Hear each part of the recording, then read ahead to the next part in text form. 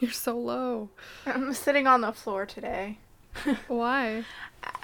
Today is a sit on the floor kind of day. Okay.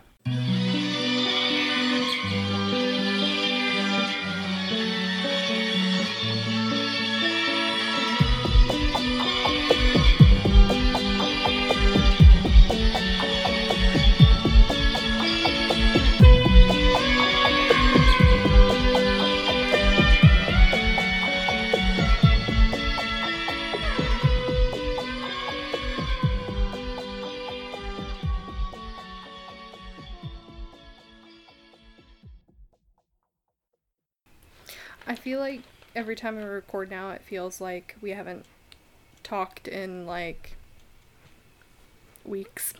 Well, this time it actually has been a week. Despite the fact that we text every day. No, but it just feels like longer for some reason. I don't know why. Because we are officially in the longest and quickest part of the year. We are in holiday season. I can't believe next week is already Thanksgiving. And when this comes out, it's going to be after Thanksgiving. Yeah. Okay. Ooh, you know what they really should invent? Hmm. They should really invent, like, a Snuggie that's heated blanket. Like, Yes. I feel like that would be much more useful than just, like, a plain old Snuggie. Did you know there are heated socks that are Bluetooth? That sounds fun. It sounds like a fire hazard. It does, but it also sounds fun. I don't think you're supposed to walk on the heated socks. What would you be doing if they're Sitting. on your feet? You're So you supposed can to be sitting. you can't walk across your room? No. That makes zero sense. I mean, my grandma was gifted some vibrating boots. Yes. No, she was gifted some vibrating boots for her feet because she has some really bad feet problems, and it's supposed to, like, massage them and get the blood flowing in her feet. You're not supposed to walk in them. It actually says that. That's so weird. Yep. Okay, thank you all for joining again this week. I'm Rachel, and that is Grace. I'm Grace, and that is Rachel. Welcome to our... What... You guys gotta help us out here. What should we name this? Should we name it the special end of the month episode? Or should this be the whatever we want episode? WEWW? If it's a special end of month episode, then it's the S-E-E-O... No. It's S-E-O-M-E. Xiaomi. It's the Xiaomi. It's the Xiaomi. What about the podcaster's choice episode? No, that's dumb. The PC episode. Politically correct episode. No, Hopefully all of our episodes are PC. yes. Okay, this is just our month-end special. We're gonna do that. Mess. It's our mess. Ooh, that actually does work. It's our mess. Month end special something. Mess. Yes. I feel like that fits us pretty well. Our mess episode. It's our mess.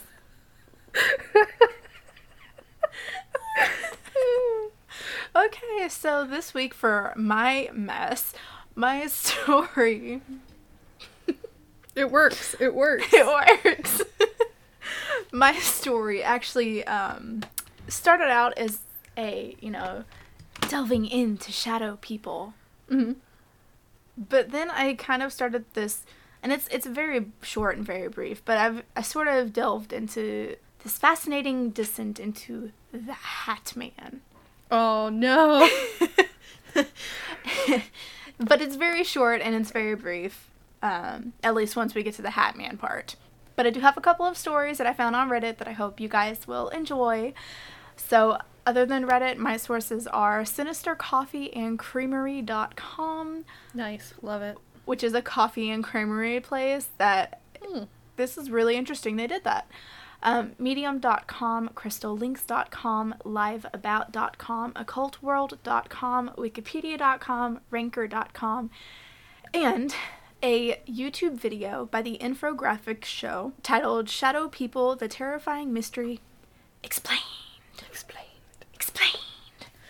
So, shadow figures are actually not that unheard of.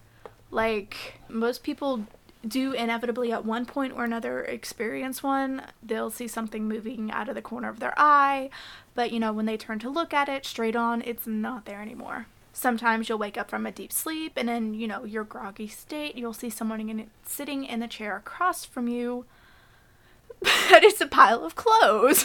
That literally happened to me one time.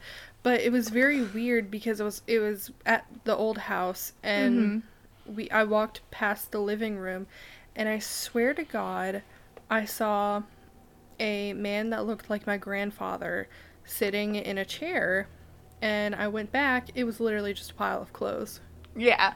I mean, it's what happened. Everyone at some point or another sees something, and this is what shadow people kind of are. It's just the fleeting glimpse of something that has gone in as soon as you look at it again, basically. Yeah. So, shadow figures are kind of without explanations. They're a shadow. However, there are many different types of shadow figures. There are the shadowy masses that really have no discernible shape. You look up, you see that shadow on the corner of your room, terrifying as shit. Then there's the misty type of shadow that, float across the screen, but you can still see through it. Then there are, more often than not, shadow people who tend to take a very humanoid shape, with no features, though. Except for the occasional glowing eyes, but no big deal there. It's fine. It's fine. It's fine. Occultworld.com mentions that there are 5 main types of shadow people that are seen. There are the bedroom watchers, which is a very fitting name, albeit a creepy one, but a very fitting one. These are the figures who can be seen in the corners of the bedroom or by the bedside when a person wakes at night. They have no visible features. They will remain in their position for long periods of time until they are looked at directly, at which point they suddenly disappear or just melt into the walls or ceiling. Oh, most God, are not terrifying. Super terrifying. Most are not threatening, although their presence is often very terrifying.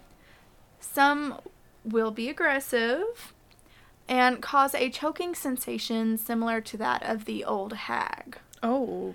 Which is, for those of you who don't know, the old hag is a very common entity you see during sleep paralysis. There are also figures that the occult world called shadows on walls. They are figures who literally just appear on the wall and then detach themselves from that wall in order to walk about the room and just do their stuff. No, that's like Peter Pan shit. It is Peter Pan shit. There are moving shadows who abruptly appear and move quickly through the rooms.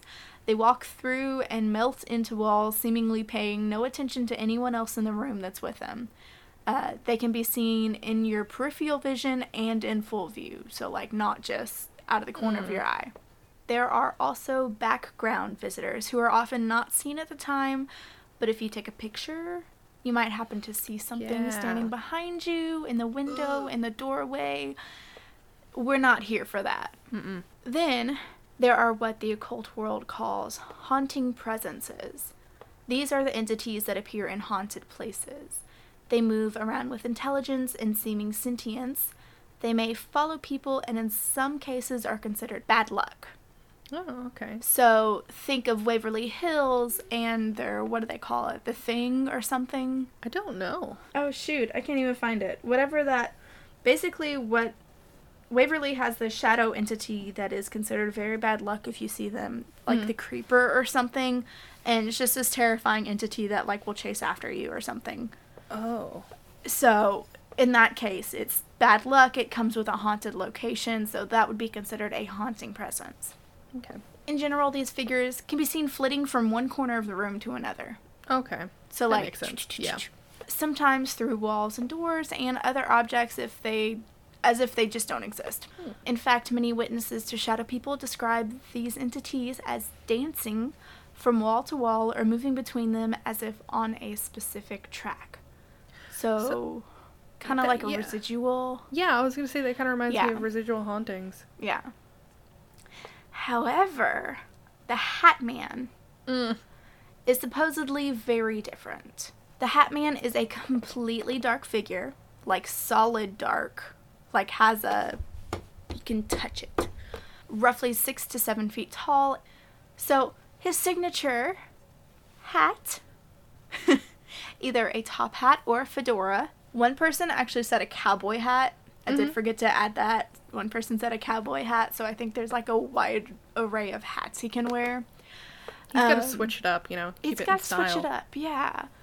And he is often seen wearing a cloak, a cape, or a trench coat. And in a few other stories, he's also seen carrying a briefcase. Yes. Yes. Which I think is very interesting.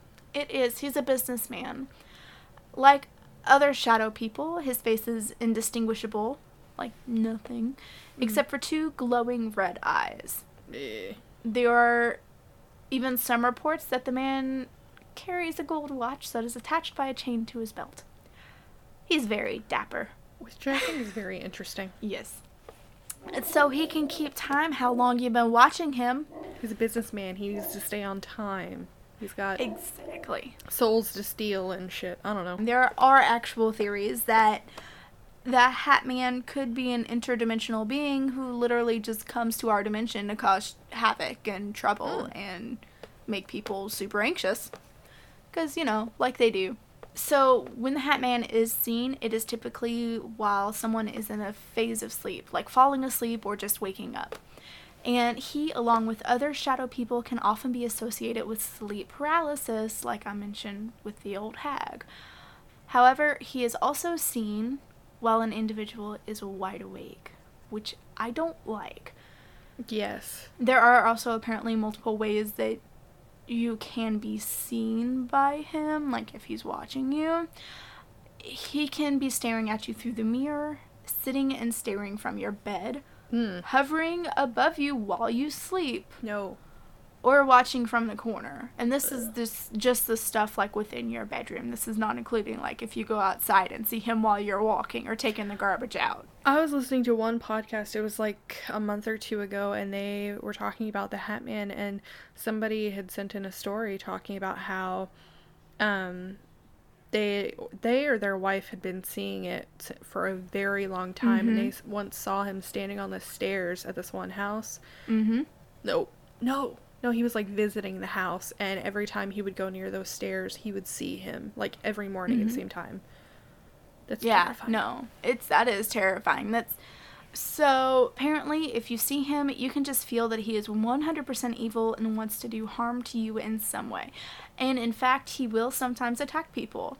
Cool. According to many stories and sources, the Hat Man can control other shadow people in order to terrorize you. I found some very interesting stories about this. One story I read on Reddit, which I did not get the person's name. He mentioned something about he woke up during a bout of sleep paralysis. He was surrounded by a bunch of shadow people, and then there was this weird little girl sitting on the edge of his bed and whispering to him. And then she would turn, look in the corner of the room, and there stood the Hat Man. No. And then she turned back to him and continued whispering. Nope. Yes. I cannot remember the Reddit user's name. I am so glad I've only ever had sleep paralysis once. I make sure I never lay on my back, because that's the only time that I've ever had it is when I was laying on my back. Yeah. Can't do it. Yeah. And speaking of sleep paralysis, if you are experiencing sleep paralysis, he can even direct the old hag to sit on your chest. No. Ugh. So no, the Hat Man can appear to anyone at any time, but there is apparently a pattern where he shows himself to people who are in turmoil or distressed, or basically just around anyone who seems to have negative emotions surrounding them. So similar to that of a poltergeist, and because his appearance tends to heighten those emotions and bring fear, many claim that the Hat Man will feed off of it. Which seems kind of demonic in a sense. Yeah, kind of. Yeah. When the Hat Man decides that he's done with you, this is one key difference between the Hat Man and regular shadow people. He is polite and uses the door instead of just walking through a wall or dissipating. How polite. How polite. I really enjoy when there's some some form of, like, psychological torture going on, and they just, like, go through the door, and they don't just, like, hop out the window or go through the wall. Or go under your bed. I appreciate that. Just really appreciate it, you know? Yes, I would agree. So if anyone wants to read any experiences on the Hat Man, I did not want to include all of them because there are just so many. I highly recommend the subreddit for him. There are very, very, like, so many intriguing stories. All of are different but have very similar elements to them.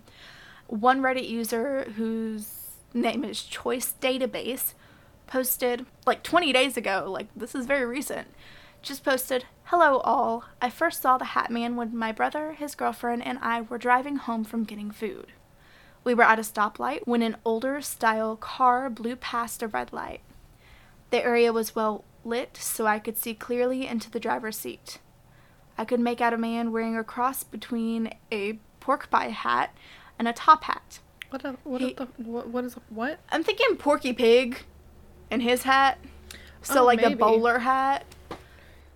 A pork pie hat is one of several different styles of hat that have been popular in one context or another since the mid-19th century. It's this hat. So a fedora. Kind of similar to a fedora, but it doesn't have that dip. Okay. It's just flat, like with a little... Okay. You know what I mean? Yeah. Yeah, okay, so a cross between a pork pie hat and a top hat. He was solid black and featureless. The scariest thing was that he was still as a statue the entire time we saw him, and he emanated evil. Everyone in the car saw him. We were rendered speechless. I would continue to see him for several months. Most often, it would be when I was about to go to sleep. I usually sleep with the lights off in my room, with only ambient light from the window. I was smoking a cigarette before bed and felt someone's eyes on me. I turned towards my left, and he was standing about 20 yards away from my backyard fence. He was solid black, though I could tell he was wearing a three-piece suit with a top hat. His glowing eyes were piercing. I noped the fuck out and went back inside. Yeah. Same. One night when I was trying to relax in bed, I saw a shadow gather in front of my window, and it began to form. The Hat Man. It was like a dark cloud concentrating and taking the shape of a person. It just radiated malice. I knew I was going to see him, so I went to turn the light on, and he went away. Oh. That does bring me back to what I was saying.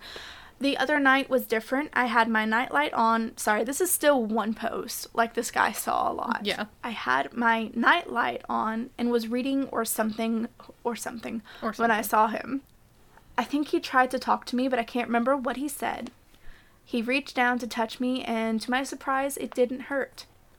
It felt like when you rub your hand on carpet really fast. My skin sort of jiggled or rippled about like poking jello, and my visions shifted. Oh. A few seconds after he was gone, for a time after that encounter happened, I would see him almost every night. No thanks. Except he was benign or even warm these times. He would sit against the wall opposite my bed and watch me impassively like he was guarding me. It's important to mention I was going through a rough time while this was happening. The last time I saw him, I was walking by the interstate. There are no sidewalks on interstates here. To my left was the desert, and to my right, not more than 2 yards, were vehicles flying by. It was almost pitch black outside. I kept seeing him watching me intently in multiple places, and I got the feeling like he wanted to tell me something or warn me. 5 or so minutes passed, and he vanished. Not long after that, Highway Patrol pulled up beside me and asked if I was okay. I distinctly remember the officer saying, "You're not supposed to walk on the interstate, you could get hit." I 100% believe he's the harbinger of death. Speaking of that, another Reddit post that I read mentioned in order to keep the Hat Man at bay is to pretty much say, "Fuck you, you don't exist." I've experienced worse in the real life than I have here. Okay. Yeah. So, for anyone who meets the Hat Man, there you go. Tell him, "Fuck you." Sounds good to me. Sounds great to me. Just remember this when you're in sleep paralysis and panicking. So, another Reddit user, Mist RJT, I don't know how you're supposed to pronounce that. I would say just like that. Yes. Commented on another post within the subreddit. I sleep in a pitch black room with one dot of green light illuminating from my wireless earbuds sometimes. I also have negative 750 in both eyes, so everything is fuzzy. Dude, same. Oh, no. Not that bad, but very close. I saw a cardboard cutout of the profile of a person across my tiny room. My heart skipped a beat. I had a burst of cold take over my body for half a second.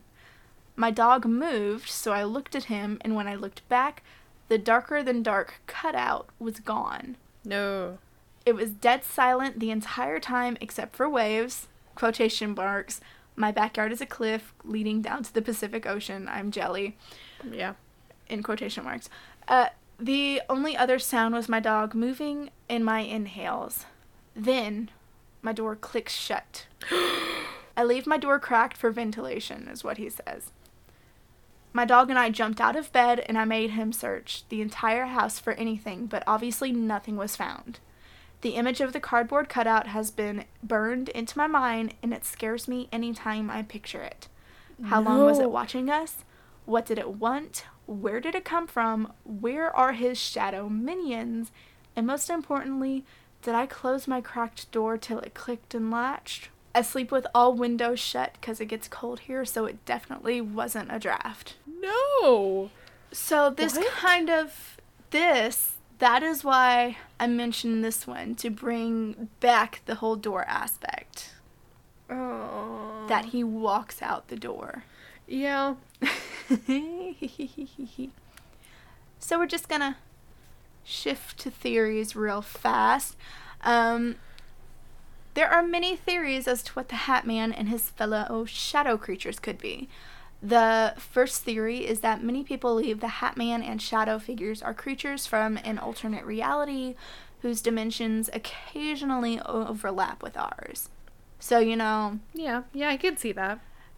Yeah, so they're just coming to pay a visit to us, to scare the shit out of us. Some believe that, like poltergeist, shadow figures in the Hat Man are manifested thought forms. Manifested thought forms, otherwise known as Tulpas? egregore. Oh. Well, yeah, tulpas. Pretty much tulpas. Egregore is where enough people believe in a thing, and it manifests itself through the energy put into the thoughts. So, yes, tulpa. Yeah, it's pretty similar to a tulpa. It's a tulpa.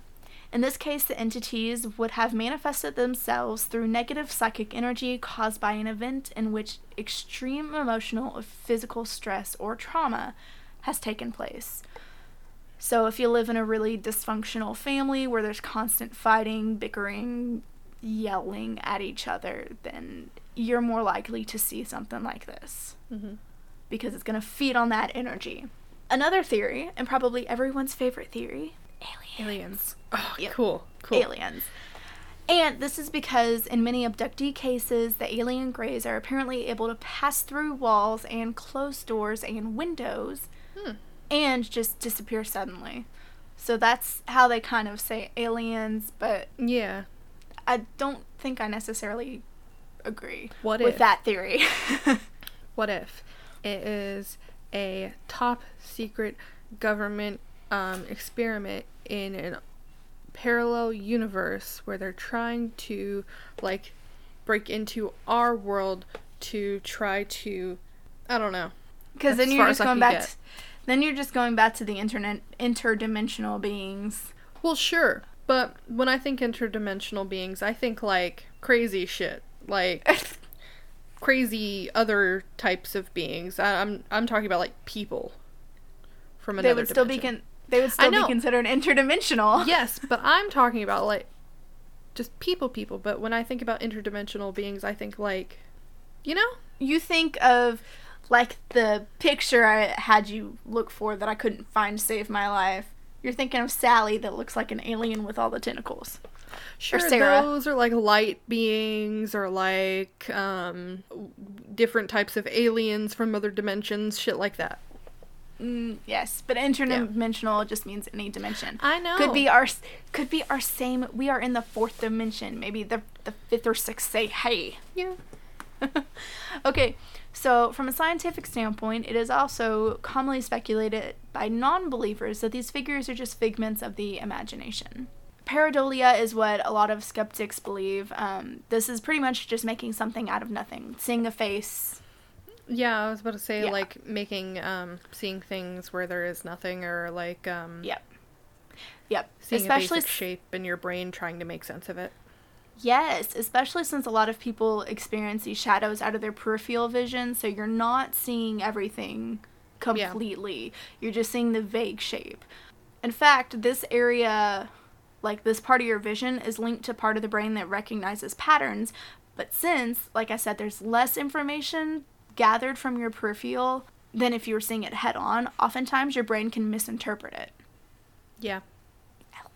I'm sorry, I love the science. Yeah, it's really cool. The same thing happens in low light conditions when you are seeing something, like staring at something straight. If a shadow cast by a piece of furniture will suspiciously look like a person crouching in a corner. Oh, don't say that. I hate that. Pareidolia. Yeah. Another scientific explanation is that of hypnagogia, which is commonly known as waking sleep. So, while you're in the hypnagogic state, a person will often be midway between sleep and wakefulness. Because of this, their consciousness is aware of their surroundings, but their subconscious may still be sending images to their brain because of their dreamlike state. Okay, so similar to sleep paralysis. Very similar to sleep paralysis. Okay. And in this state, a person may see lights and shadows moving about them, sometimes even faces.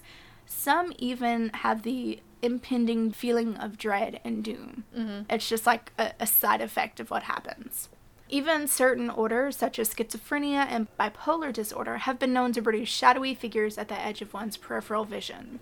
And, last but not least, electromagnetic fields, under the right circumstances, can interfere with the functions of the temporal lobe, causing a person to hear and see things. In fact, there have been studies, like in laboratories, which have been able to duplicate many paranormal experiences, but these are, you can pretty much say they're disproven because they're under laboratory conditions. So, like, there's now a scientific reasoning why these things are happening to you. Yay, electromagnetic fields. In doing my research, I did find a documentary on Amazon Prime that was released back in September of 2019, titled The Hat Man: Documented Cases of Pure Evil. Ugh. So, right now in November of 2020, you can purchase the DVD if you'd like for $25.99. Oh, dang. Or if you have Prime, you can rent it for $4.99 and buy the digital copy for $14.99. There seem to be a lot of mixed reviews about it, and that's honestly one of the reasons I didn't use it in my sources. But the other reason is that they compared the Hat Man to Slender Man. Oh, yeah. No, they are two completely separate beings. Slender Man, one, we all know for a fact is completely fictional. We can trace that back to, what was it, 4chan? Yeah, 4chan and Creepypasta. Yeah. And the Hat Man has been literally seen all over the world for centuries. No, it's not Slender Man. Another documentary, which I was super interested to look into, but ultimately didn't because it was too broad for the story, is a documentary called The Nightmare. It discusses the causes of sleep paralysis through interviews that are then reenacted. Ooh, no thanks. That I might have to watch. That sounds scary. It's right up my alley. There are also multiple books written on this topic. Heidi Hollis wrote at least 2 of them. One is actually titled The Hat Man. And shadow people are also seen in such novels, such as the 2007 John Dies at the End. Tells you how it ends, but you know. Nah, it's not a spoiler. Not a spoiler at all.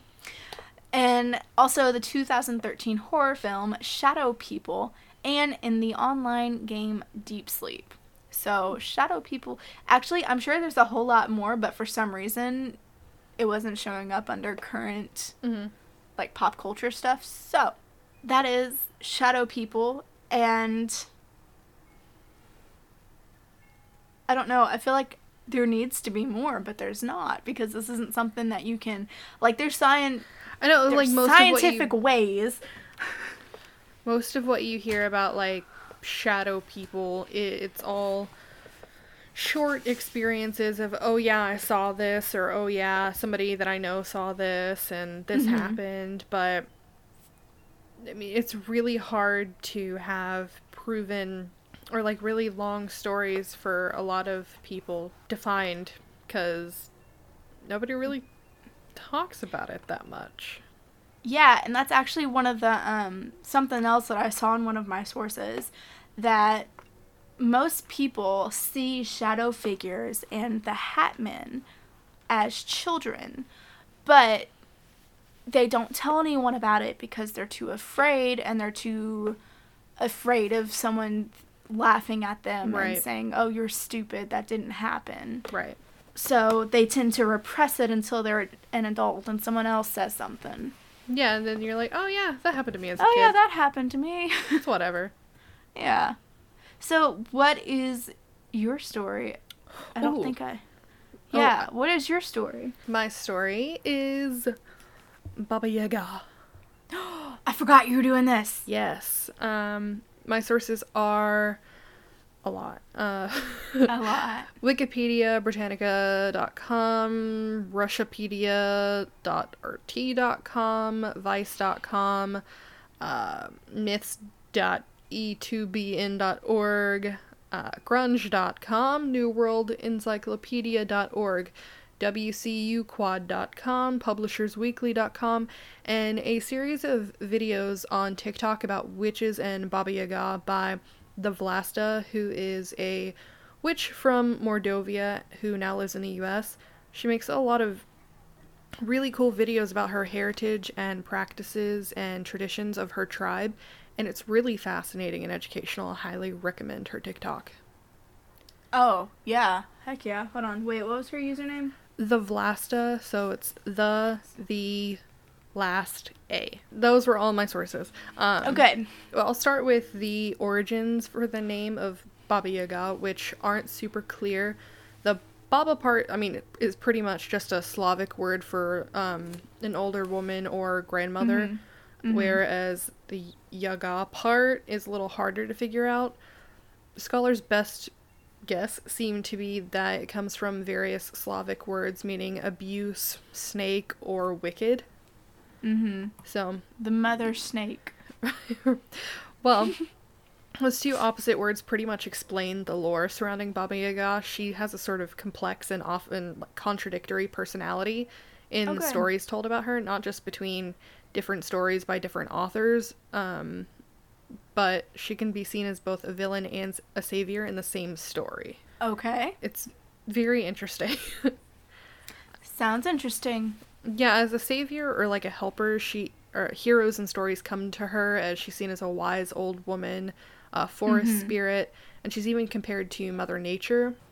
So she's even compared to Mother Nature, and those stories mainly show the importance of nature and spirituality, whereas as a villain, she's said to eat children or anyone who crosses her path, which was obviously used by parents to keep their kids from wandering too far from home or to respect their elders. Yep, and that's what I know about the Baba Yaga, is the eating children part. Another way you could read some of these stories is that as a representation of Mother Nature, she's also a representation of death, because nature brings life, but everything in nature dies and can lead to death or destruction of some sort. So a lot of her stories are also linked to that idea. As for the way she looks... crazy old lady. She's usually described as having a really long nose, sometimes said to stretch to the ceiling when she sleeps, and iron teeth that can chew through flesh and bone, a stare that can petrify you, and although she's known to eat a lot, skin and bones. She's also said to be really tall. So the appearance is definitely villain. Yes. I don't understand. I guess I'll just have to wait for the rest of the information. Yeah. But she is not like other witches that fly on brooms.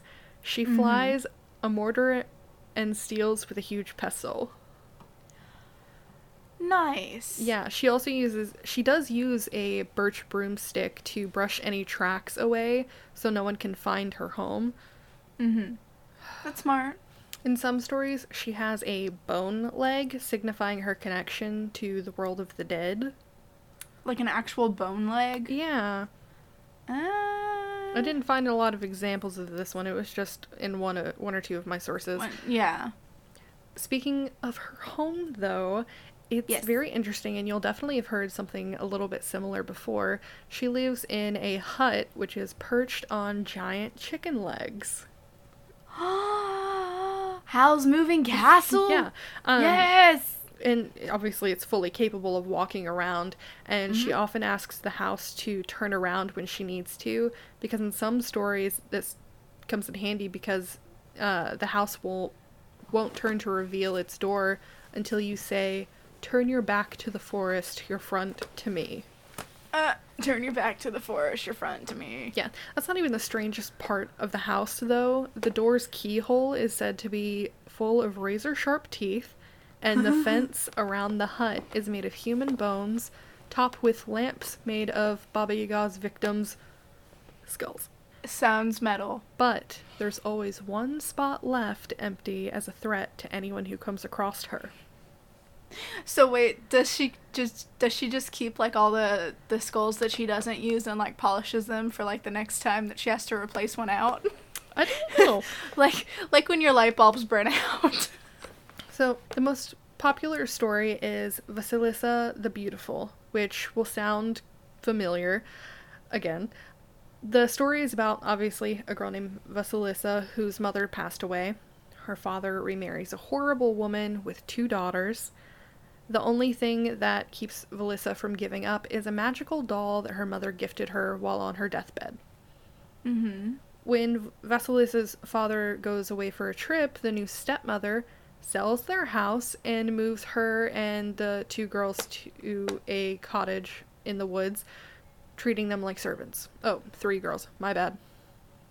So, I was gonna say Cinderella, but no. It's similar to Cinderella, only in that she is not a great stepmother, and there are 2 stepsisters.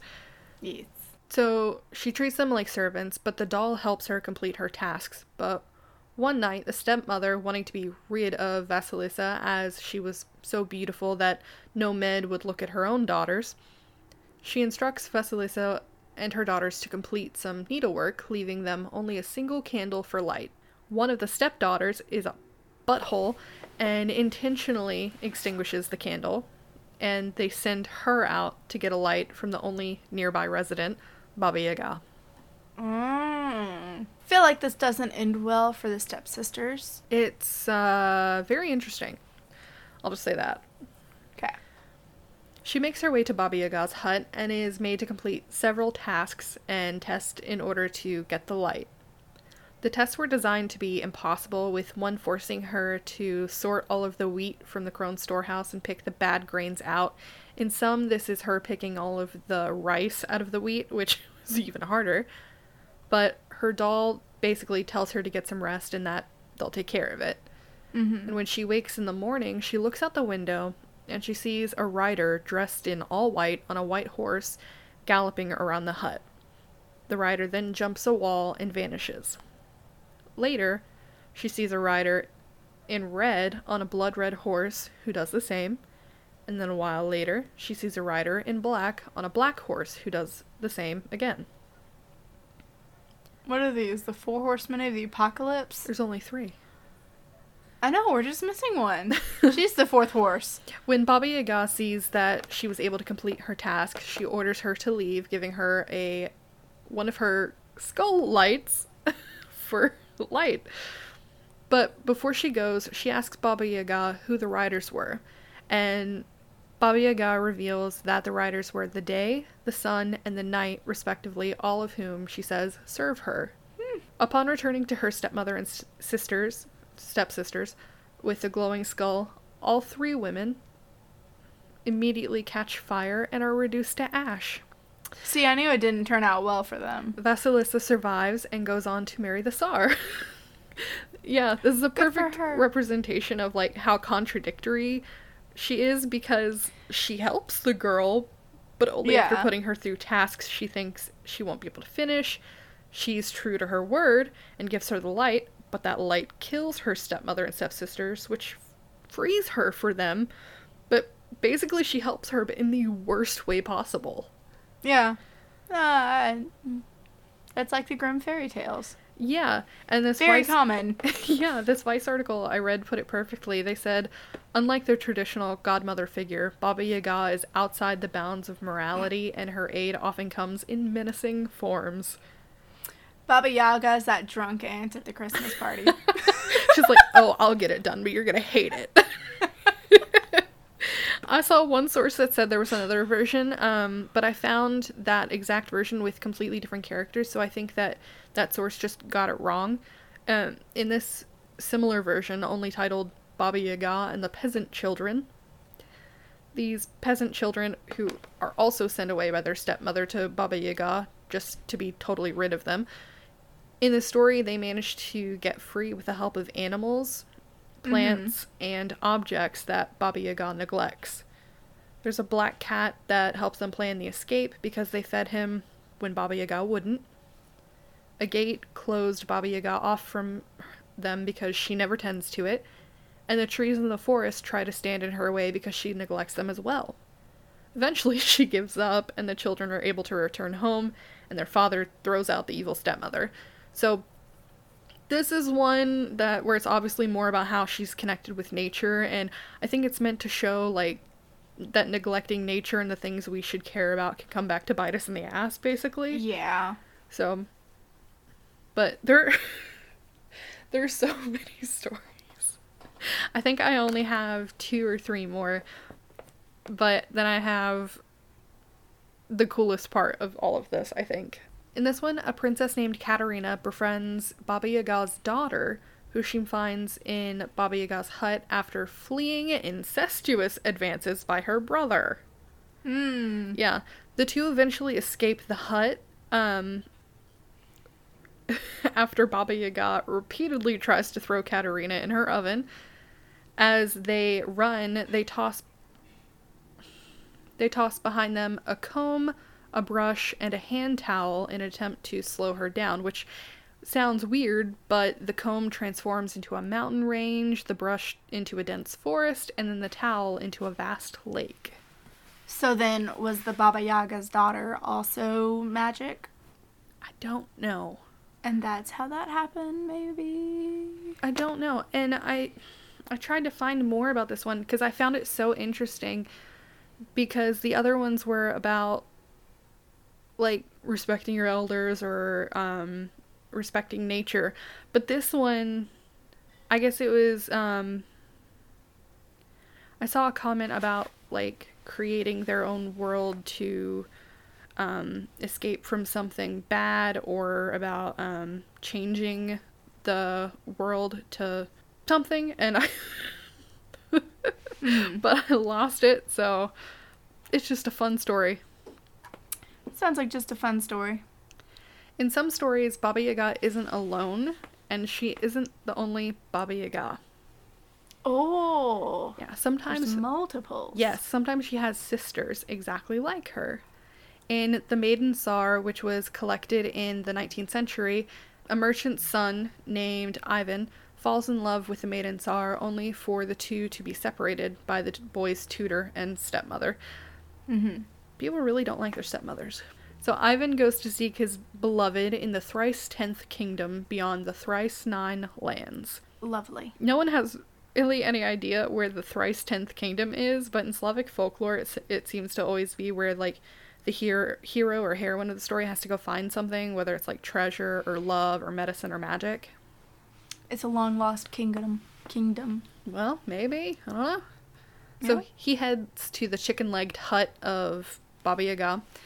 He asks her if she knows where the thrice 10th kingdom is, but she didn't, so she told him to go to her second sister. She might know. Ivan walks for a while before coming across the next one, asks her the same question, and she also doesn't know the answer, and directs him to the third sister, but says that if she gets angry with him and, quote, wants to devour you, take the 3 horns from her and ask her permission to blow them. blow the first softly, the second one louder, and the third still louder. So Ivan thanks her and continues on his journey. Kind of weird shit she into. Well, I was thinking that's kind of weird too, but whatever. Eventually, he makes his way to the third sister's hut, and she immediately tries to eat him. He asks her for the horns, and she obliges and does exactly what the second sister said. This causes birds to swarm the hut, and one of them is a firebird that tells him to hop on its back, or Baba Yaga will eat him, and he just barely escapes. And then he has to find the Maiden Tsar's love hidden in an egg, but I'm not sure what the point of this story was supposed to be, but in some of these Finding tales, that damn egg. finding that damn egg. But it was just one of the examples I could find where it wasn't just one. And there are even some tales where Baba Yaga will die only to rise again in another form, or for another to take her place. Baba Yaga the Phoenix. Well, I mean, there are some stories that are just bizarre, though, and involve aspects that aren't seen in other tales involving Baba Yaga. Like, I found this one that was called Baba Yaga and the Brave Youth. It's The Handsome Knight. No, it's just about this kid who lives with a cat and a sparrow who go into the woods to cut wood for a fire, warning the kid that if Baba Yaga comes to count the spoons, to hide and not say anything. Count the spoons. Yes. Okay. She comes to the house 3 times to count the spoons, and each time he's unable to keep his mouth shut when he sees her touching his spoon. The first 2 times, the cat and the sparrow chase her off, but the 3rd time, she's able to capture him and take him to her hut to eat him. Once at her hut, she tells her 3 daughters in turn to cook the boy, but he's able to trick each one of them by convincing them he doesn't know how to lie in a pan, and asks them to show him. And so he kills them, and then he finally... Is this how you do it? Right. And then he finally pulls the same trick on Baba Yaga, leading to her death, and he just runs home. And sounds very similar to the original Hansel and... Or not... Well, yeah, the original Hansel and Gretel story. Yeah, it does. And I would say this means to, I don't know. I have no idea what the story means. Parts of it kind of remind me of, like, fairies. Yeah. Like the counting the spoons thing. Oh, yeah, like the counting rice. Right, but... Or grain, or... Right, but I would say it means, like, you should listen to the people taking care of you, but it's literally a cat and a sparrow, so... Oh, well. Well... Definitely listen to your cat. They know what's best. At least they want you to think they know what's best. Speaking of odd stories, yes, there's this other one literally titled The Magic Swan Geese. The Magic Swan Geese. Swan geese. Where a couple leave their daughter in charge of their younger brother while they're away, and she loses track of her brother, and he's carried away by magic swan geese. And then she chases after them and comes upon an oven that offers to tell her where they're going if she eats its rye buns. But she's like, I don't even like wheat bread. Bye. And... if she eats its buns. Yeah. She refuses similar offers from an apple tree and a river of milk. And she... Ew. Yeah, and she eventually comes across the hut with chicken feet in which she found Baba Yaga with her brother. She sent her to spin flax and then left, and right after a mouse comes out and says it'll tell her what she needs to know if she gives it porridge, and she's like, sure. And it told her that Baba Yaga was heating the bathhouse to steam in her brother, and then she would cook and eat them. So the mouse took over her spinning, and the girl and her brother ran. Baba Yaga... That was a nice mouth. Right. Mouse. Yeah, but Baba Yaga chases after them, like sent the swan geese after them, and she begged the river for aid, and it insisted she drink some of it first, and she did, and it sheltered her.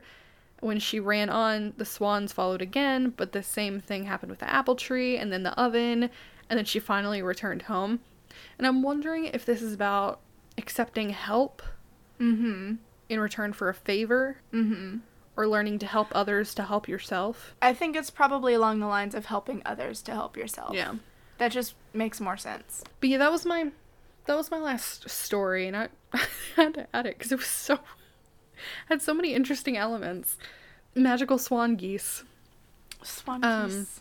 So those are some of the most popular stories, and like I said, you can see that she often helps people, but she also just seems to want to eat people sometimes.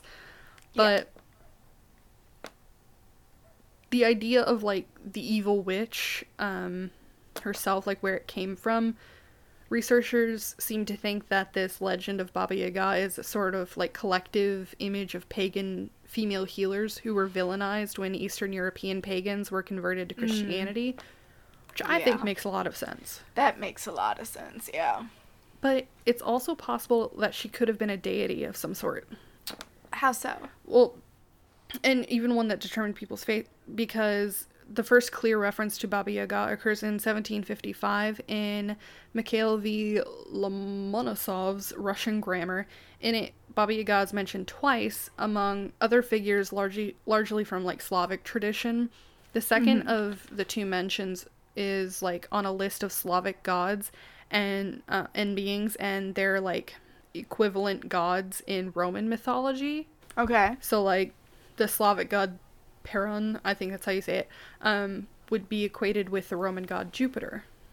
But Baba Yaga was in this like third section without an equivalent, so even then she was already unique. She is her own self. She doesn't need a duplicate.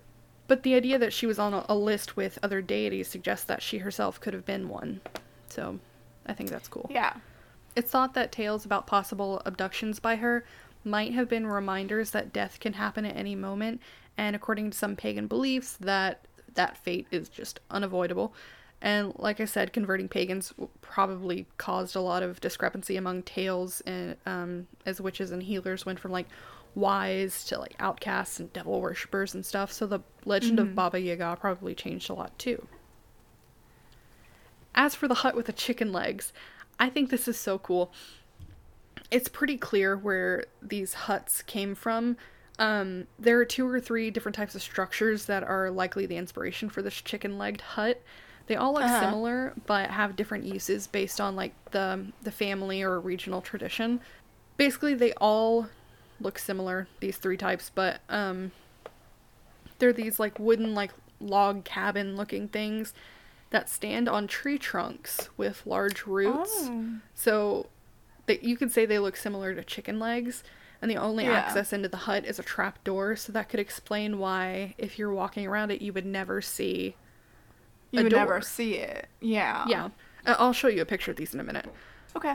One use for huts like these was to preserve supplies against animals during long periods of absence, or a similar but smaller type of hut was used by Siberian pagans to hold figurines of their gods.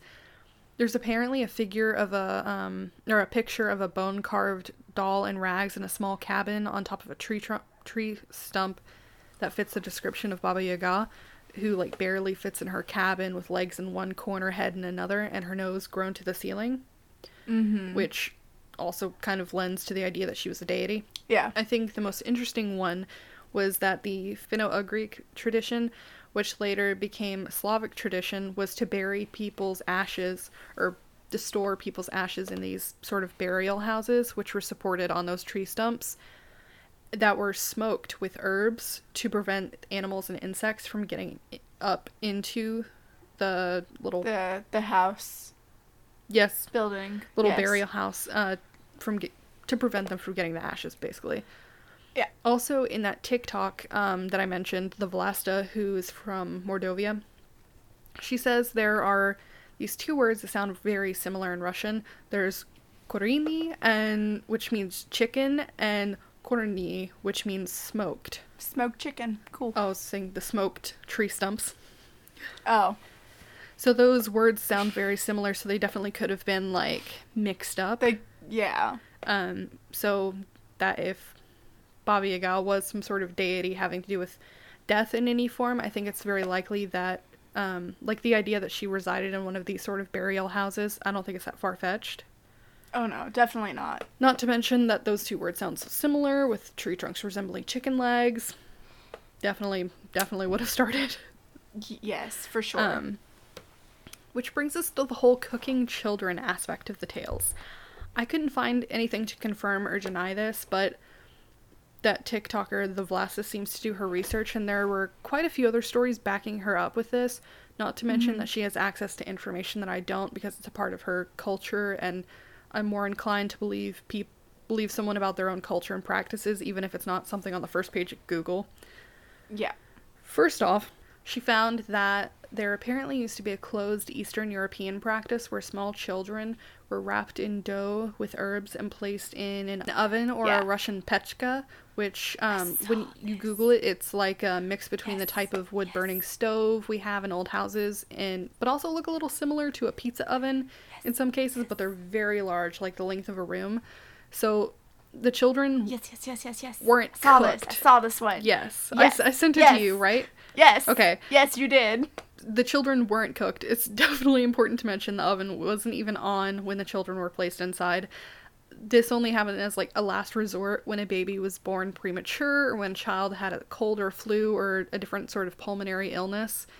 The dough was meant to protect the child's skin, and the herbs released a healing aromas in the warm air of the oven, it was basically an incubator. Mm-hmm. And the whole family was apparently present for this, including several healers who monitored the situation. And what I really loved about this video in the comments is how universal putting a baby in the oven seemed to be. Oh, really? I didn't look at the comments.